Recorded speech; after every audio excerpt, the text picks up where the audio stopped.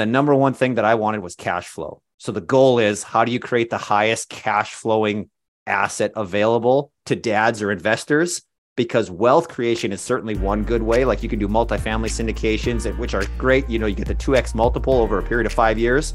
But for me to get that time freedom, it's got to be the cash flow. You're listening to Ice Cream with Investors, a podcast that is dedicated to teaching you how to better invest your money so that you can live a more intentional life. I'm your host, Matt Four, and it is my goal to teach and empower you to remove the roadblocks to your financial success.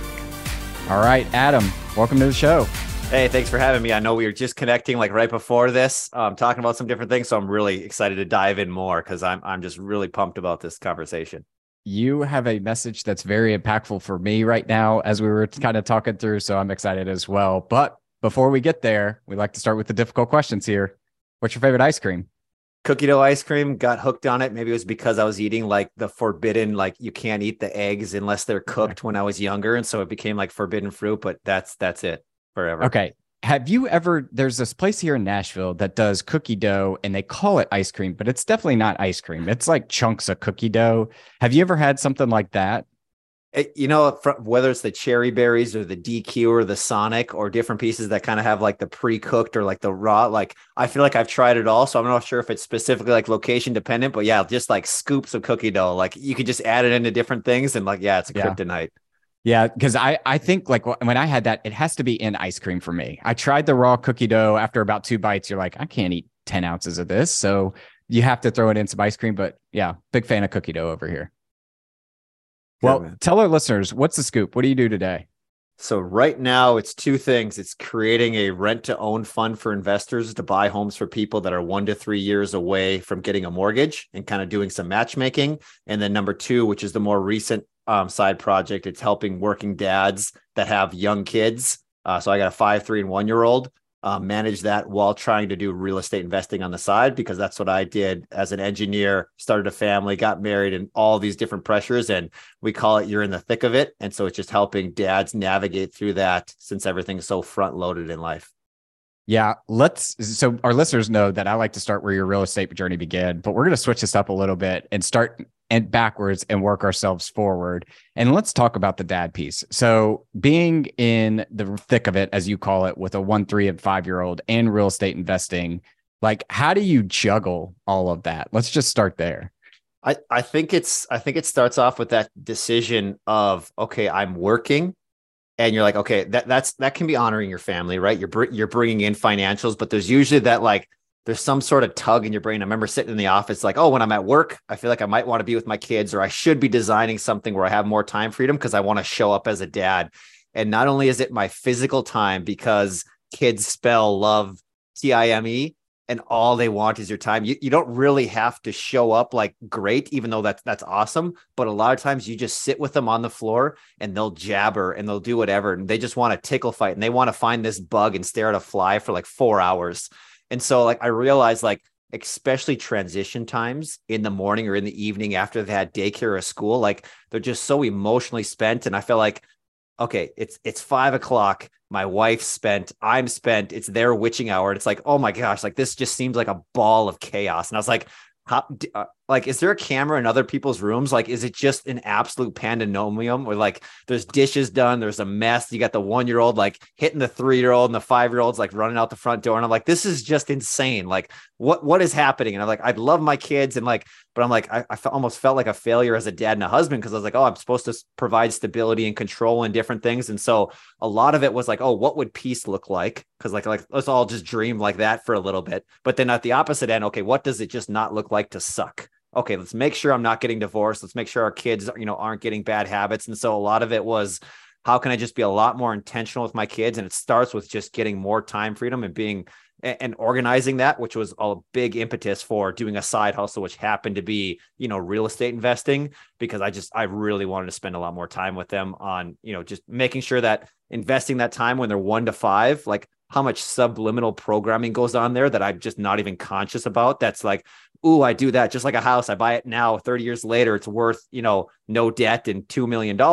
You put that same investment in your kid at 5, and when they're 30, like the same kind of ROI, but maybe not in the direct realm, really hit me as I was, sitting in the civil engineering office. I was like, oh, I got to do something else, because my kids might thrive when I do nothing. And it's kind of like the sink or swim. Like you hear the stories of like people just like, yeah, I had a bad parent and like somehow I survived. And it's like, okay, what doesn't kill you makes you stronger. But there's also, for every one of those, there's 10 stories of like, oh, I had an awesome dad who was there nurturing me, watching the baseball games. And I feel like I'm going to gamble on that one.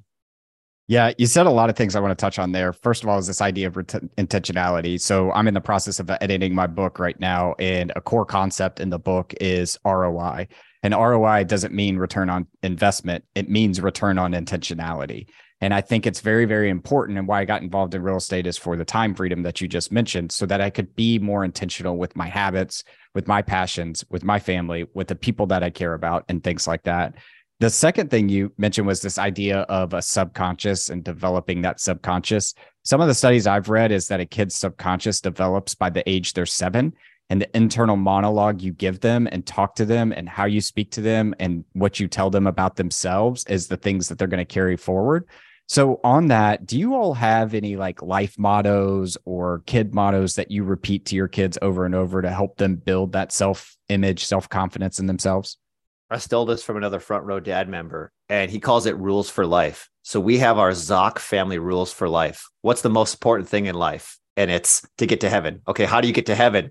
You love God, you love your neighbor. Okay, what's love? Love is an action. Who is God? God is Father, the Son, Holy Spirit. What's the second most important thing? Free will. And so it's me going question, them answer, a 3-year-old, 5-year-old. It's amazing what they can memorize. And so we have like a full page of like, what are those different life lessons that even if they don't understand it, they're just like, they're answering it. So if somebody asks them, what's the most important thing? Or like, what's the secret to success, long-term gain over short-term pain? Like they're going to emulate that. And then recently I asked my daughter, okay, what are your rules for life? These are our Zoc family rules. So Adam Zoc, like these are the Zoc family rules and different things, but what are yours?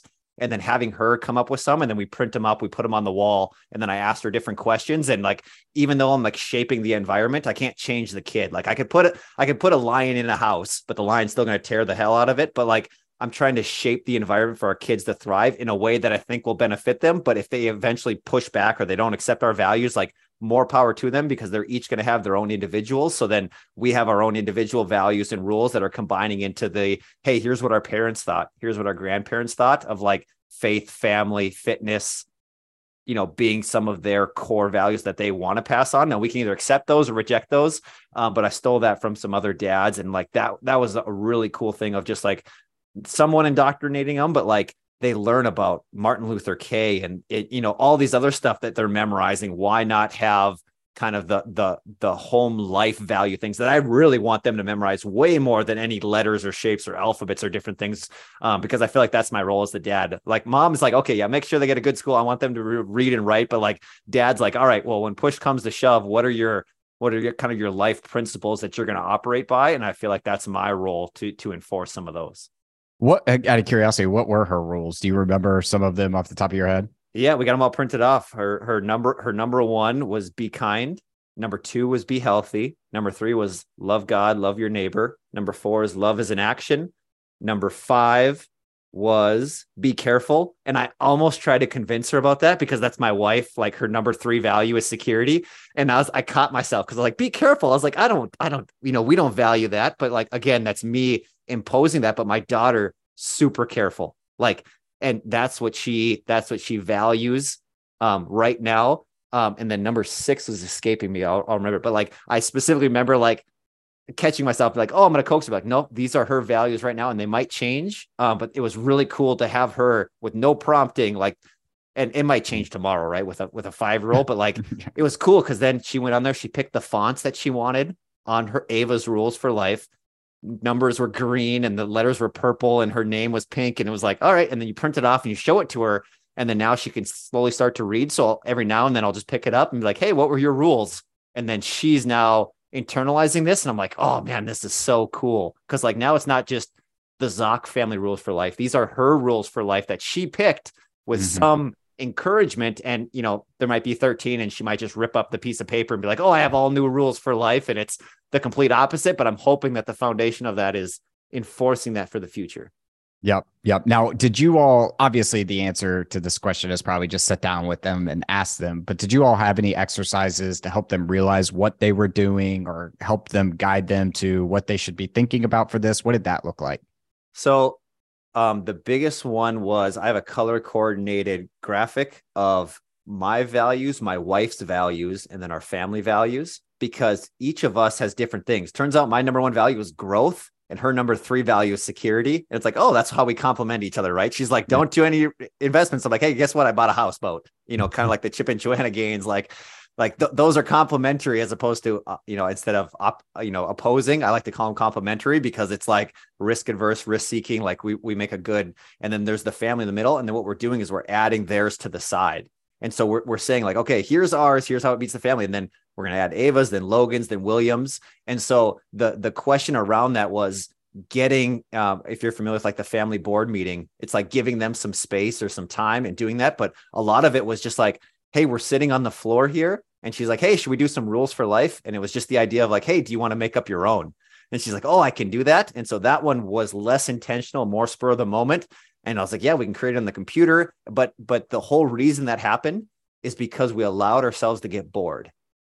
I feel like that it's almost impossible to do. Like it's always schedule this, then gymnastics, then swimming, then you got to go to daycare, then we got to do this. Like, nope, like get so bored with your kids that you find something to do. Like we were making Captain America shields out of like cardboard because like, and to be honest, I try to be a full-time dad. I can't do it. I got to work because like the mental, intellect, but like, it was so fun to figure that out. As an engineer, it's like, oh, I should be, more present as a dad. And I was like, ooh, what would it look like to be on the other side of a full-time dad? And it was fun to see like, once you open that door, you're like, oh, there's a whole bunch of other doors. And am I really that good at, patience with young kids? And so I was like, oh, what's kind of this healthy balance? And I coined this 5, 4, 3, 2, 1 rule where it's 50 hours of sleep, 40 hours of work, 30 hours of family time, 20 hours of miracle morning. And then you have 10 hours. So that's roughly like 150 hours a week. And I was like, if I fit within that 5, 4, 3, 2, 1 framework, like my time is generally allowed to something that helps Adam thrive. But I kind of went off on a tangent there. Yeah, I might steal your 5, 4, 3, 2, 1 framework there. I love that. But if a certain interviewer on this podcast or host of this podcast wanted to see kind of what that looked like, do you have those posted, your rules everywhere and how you were mentioned on the side and everything like that? I am slowly building up the content. It's all in Loom right now, and I'm leaking it out to YouTube. But right now, engineeringrei.com is where I've started framing some of that out on what that's going to look like, either a community or some coaching or different things. And so it's in development, but I realized like for a long time it was, get into real estate and it's like, okay, yeah, we took care of our family. But then it was like, ooh, who's one person that Adam can uniquely help? And it's Adam 3 to 5 years ago. And I was like, I could pull up a journal article where I was just like questioning everything in life. Like my toddler hates me. How come I can't connect with this human being? Like what's wrong with me as a dad? Because like sleep's off, my health's off. Like I'm trying to figure out, is it work? And then I'm blaming my wife because she's not, picking up the slack, where really it's just my own insecurities. Oh, and then we're pregnant, with a newborn baby. And it's like, I was like, what is this? I was like, and then at some point it was like, okay, instead of this being the hardest time in life, like, what if this was the greatest time in life? I'm building a business. I have the opportunity to like frame like these wonderful human beings. Like our marriage is going to be the foundation of this, is like when times are tough, like how you fight matters, not how much you fight.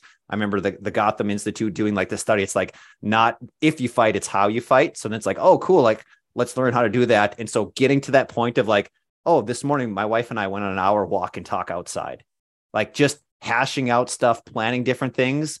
That 30 minutes to an hour walk and talk now 3 or 4 times a week is like something so core to like how healthy our family is going to be, that is impossible with us both working our past engineering jobs. And so like as encouragement, and a lot of people enjoy what they do, but like if they're specifically looking for like, hey, if I could work 30 hours a week instead of 50 or 40 instead of 60, like just to like, oh, what would an hour look like with my spouse or significant other? Like that is like just so fundamental. Like you're moving, you're connecting, you're talking about issues in a healthy, not like it's 5 o'clock, you got to feed the kids, everybody's in a poor mood. And then you like snip at each other and be like, well, you didn't pick up the mail, or you didn't take out the trash. And it's like, all right, this is not a healthy way to go about it. Yep. Well, you probably don't get too often to go for those hour-long walks living in Fargo, North Dakota. So I'm sure you cherish the time when you're able to do that as well. It's like a whole new season here. You see the sun and it's not 32 below. And it's like, man, you feel like you're just born again. Yep. Yep. So you sound like a guy that's very thoughtful in the way you try to approach things, and this idea of investing or reverse engineering your life. You came up with this concept called reverse investing and how you approached your real estate journey. Talk to us a little bit about what reverse investing is, and I got a couple of questions I want to ask from there. Sure. The simple way is people first, property second. So instead of finding the property and figuring out the tenant that's going to live in it or who the end buyer is, we find whoever the buyer is going to be and then have them go identify the property. And that came about a couple different ways because we kept trying to flip properties, hope there's a renter then, and then, or hope that there's a buyer. And then we were buying like turnkey rental properties, but then you run out of capital because you're putting 20% down. And then it was like, okay, what would this look like? And then, my buddy was like, hey, I can't get financing, but you're an engineer and you can get a pre-approval letter in about 12 seconds. What if you bought me the home and I just paid you and you leveraged your financing and I just paid you extra every month? I was like, oh, this is genius. Like, he's putting up all the money. I'm signing a piece of paper. And then like, I already have him and he's going to buy back the home after a certain amount of time. So it's like, oh, cool. Instead of like going on the MLS, searching for all these properties, our new target is finding those people that are 1 to 3 years away from a mortgage, pre-approving them with kind of some vetted investor criteria. And then we're matchmaking those two individuals. So you get a doctor from California that's like, you know what? I would love to buy a property in Fargo, North Dakota for $200,000 that rents for $2,000 a month. And if I close May 16th, there's going to be tenants in there May 16th. Yeah. And if I don't close, because they don't show up, like I'm out no money. The tenant buyer puts in the money, pays for the inspection. It's still the appraisal. And if the tenant buyer, in which case we call the tenant buyer, puts in 20% and the investor gets an 80% loan to value, we've done deals where like there's literally no money exchange, but you're almost like a glorified co-signer, but you have this investor property, you have cash flow, you don't have the vacancies. And then a lot of the repairs are on the tenant buyers. And so that was our strategy. And there's some big companies doing it like Divvy Homes or Home Partners of America, where they call it, lease with the option to buy. And they're doing thousands of these. We just happen to find this market in the Midwest. And those companies are in like the major metros, but they don't offer it up to individual investors. They have these big hedge funds or they get these angel investors. So what our goal is, man, the number one thing that I wanted was cash flow. So the goal is, how do you create the highest cash flowing asset available to dads or investors? Because wealth creation is certainly one good way. Like you can do multifamily syndications, which are great. You get the 2x multiple over a period of 5 years. But for me to get that time freedom, it's got to be the cash flow. And so I wanted someone, as soon as they put in money, they're getting cash flow. And you can do that in certain, vehicles. But I was like, but the tax benefits of real estate, the risk versus the reward, how much security you have. And so that's where we've then moved into that. And that's all we do now. So let's walk through a couple different pieces of this. First and foremost, how do you find your tenants? Like, how do you find the people portion of this equation? Turns out there's 140,000 people searching rent to own every single month into Google. Wow. Did not know that. Okay. It's I was shocked. And so all we're doing is simply tapping into that and then advocating to real estate agents that like, hey, is your client not pre-approved? We'll buy the home using our LLC. You can still get this client into a home. And so then real estate agents start promoting it, or loan officers that can't close a home. But a majority of it is just, online advertising, being pretty smart with that, and then finding referral partners to get these people. But it was like, I forget the number, but like, there's not too many search words besides trending ones that are much higher than that. And it's because there's like 3 billion people denied a bank loan every single year. And it turns out people really want a house. And there's some people that like me that, well, I quit my job. And so now my adjusted gross income, technically, because I'm not a civil engineer, credit unions, banks won't touch me, even though I'm making more money now. But on paper, I look like dog crap because I don't pay any taxes. But they're like, oh, well, it turns out you need 2 years. And it's like, oh, well, it turns out like I literally need our own program and I need someone who's got a W-2 job. If they're like, oh, I trust Adam, I'd buy a house from him, he's going to make a payment. So that's why we go through like condition, location, the tenant buyer profile, credit score, like debt to income. Like we still screen all that.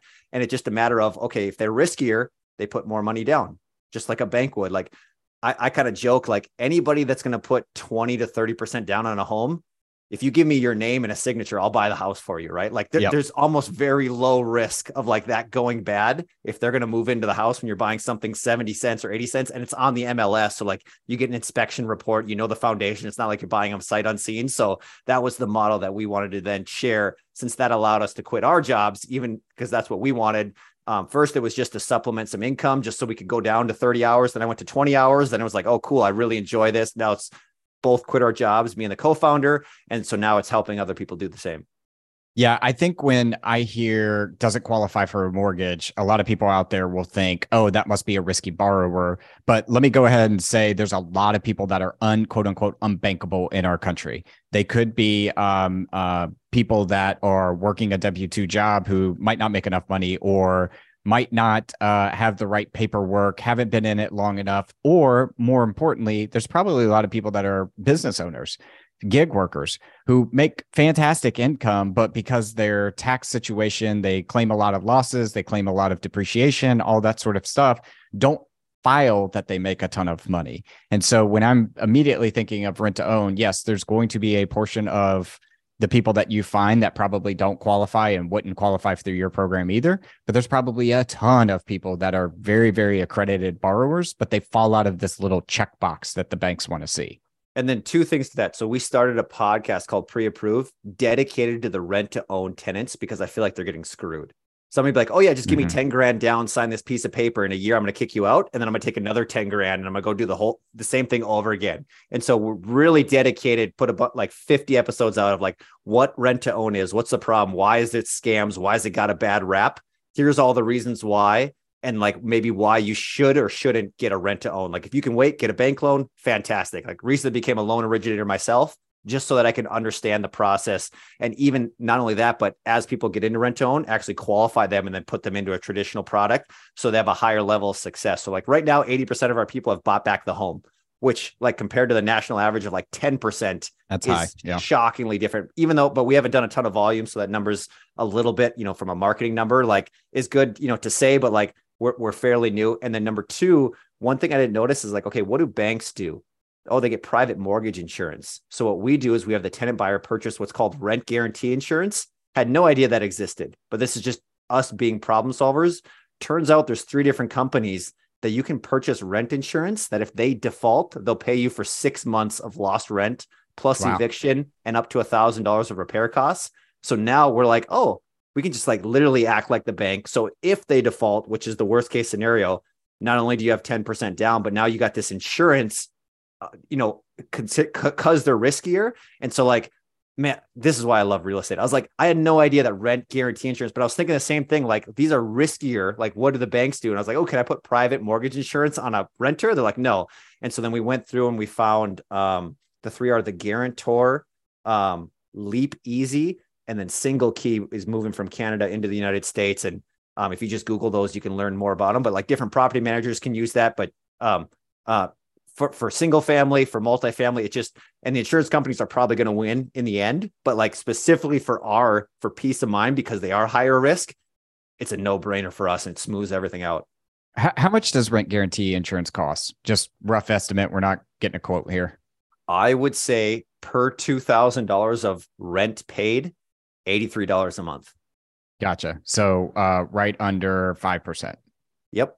Gotcha. And the reason why I ask is because I'm talking to more and more property managers who offer this rent guarantee insurance or program where they're charging you extra percentages. So I'm just doing some math in my head on, I bet they're making a little profit and a little spread on that. Oh, sure. And different, there's some that are like $40 a month if your clients meet above like a 620 credit score. And so, but that's in general what we've kind of seen going through the process. Gotcha. Now, I know we were talking beforehand that you are also teaching a lot of dads how they can go invest in real estate and be more intentional in their life. I think I saw on your website that you offer some sort of mastermind around that or classes around that. Do you want to talk about that for a second? Yeah, right now have a wait list that I'm just garnering different interest because it is fairly new. The idea is, hey, what would it look like if your social media feed was like, here's the tips of dealing with a 3-year-old, just like sometimes it's right message, right time, right person, where like you just like, hey, turns out your 3-year-old just wants you to label their feelings. Like, turns out that works for my 3-year-old. Awesome. Like, oh, you're really sad that you hit your elbow on the door. And he's like, yeah. And then like gives a hug and like, that's it. My daughter doesn't work at all, right? She'll just like turn to you like a cat and like give you like a stare. I'm like, okay, well, wrong tool, wrong person type thing. And so the idea was crafting a community of dads specifically with young kids that are dealing with all the intricacies of real estate plus career plus marriage plus young kids, and getting them together in a community. And then, offering some one-on-one when someone's like, hey, can I get you for 6 weeks? And let's sit down a couple times a week and like hash through, like, I got all this stuff. Like, I got no sleep, I got no health, and like kind of doing more of a deep dive into like, okay, where they want to go. And then trying to almost pull them up from like I'm drowning to like, okay, this is possible and maintain. And then there's some people that want to thrive and do even more of like, I feel like things are good, but they could be better. Those are usually the two types of individuals that we got going on. That's awesome. If you're listening to this podcast right now, you might see my face on reoccurring meetings there, because I know we were talking beforehand. That's how you balance all of that while be present and trying to be a good human to your kids. It's tough. And it's good to know that somebody's also going through the same challenges, specifically with real estate investing and working a W-2 at the same time, and et cetera, et cetera. So building out a key network there is interesting to me. I think what you said there too was just knowing that you're not going through this alone, and you go in there, like, just when you hear someone else be like, oh, did your 3-year-old like pour a bowl of cereal, stare you down, be like, don't you pour that out? And he just like pours it like right in front of your face. I was like, oh, were you in my house this morning? Like that exact same thing just happened. And so part of it's just like, okay, instant relief of like, good. It's like not just me, like there's a group.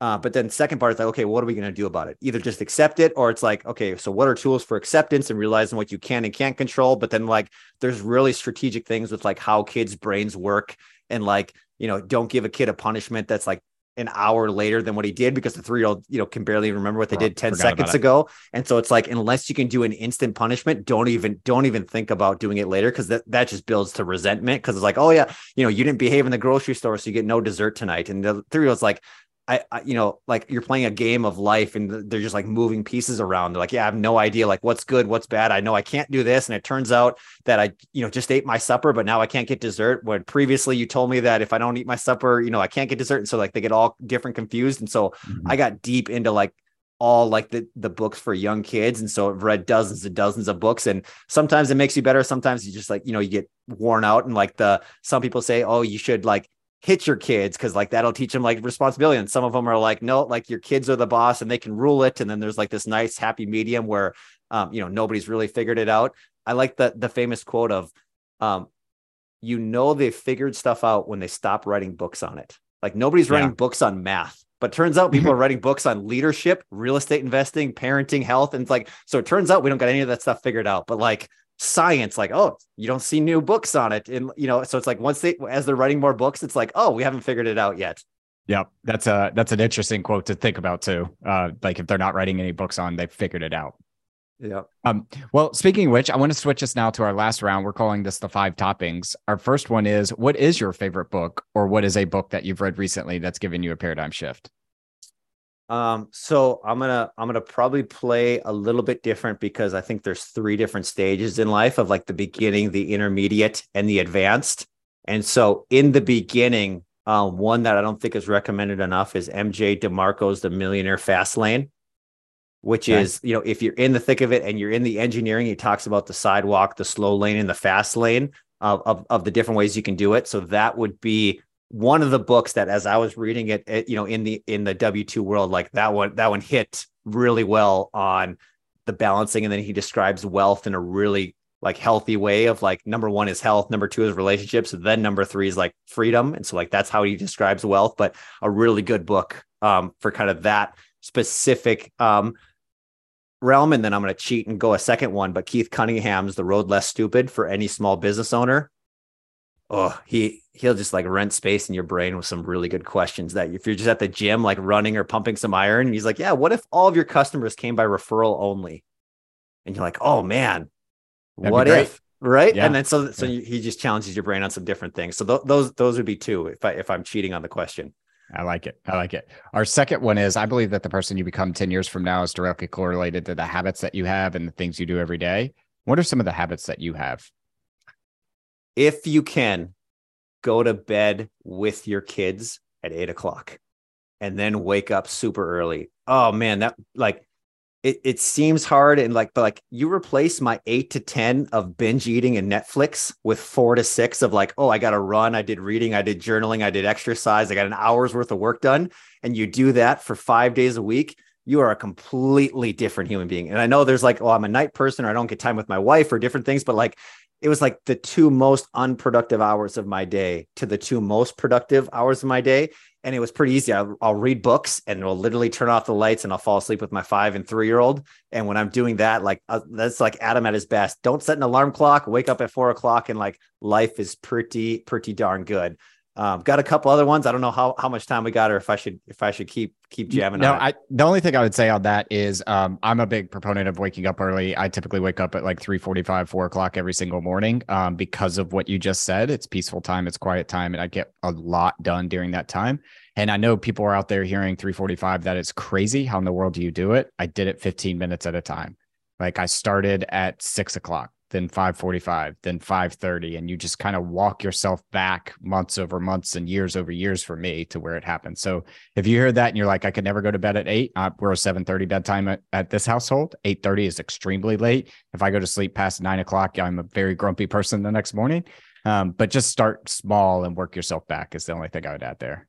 100%. And then the added dichotomy of young kids of like, how much are they sleeping? And there's different seasons of like, yeah, like you got no sleep. Yeah, maybe it makes sense to sleep into 6 or 7 o'clock. So, like, right. But like in general, like there's those different seasons, but like, if you can strive for that, yeah, I would second that just a little bit at a time. Our third one is, what is the best piece of advice you've ever received? My dad, when I was 13, he said, make money with your mind, not your hands. Love it. And is he from North Dakota? He is. Okay. And yeah, there might be like, oh, you see that guy working construction, out there in that steel beam when it's like 20 below and hard hats and like all this winter gear. He's like, he might think that's fun in his 20s or 30s because I want to be outside. Your body will break down, you do different things. And he's like, yeah, he goes, you can make money with your mind and you can do it forever. And that really stuck with me.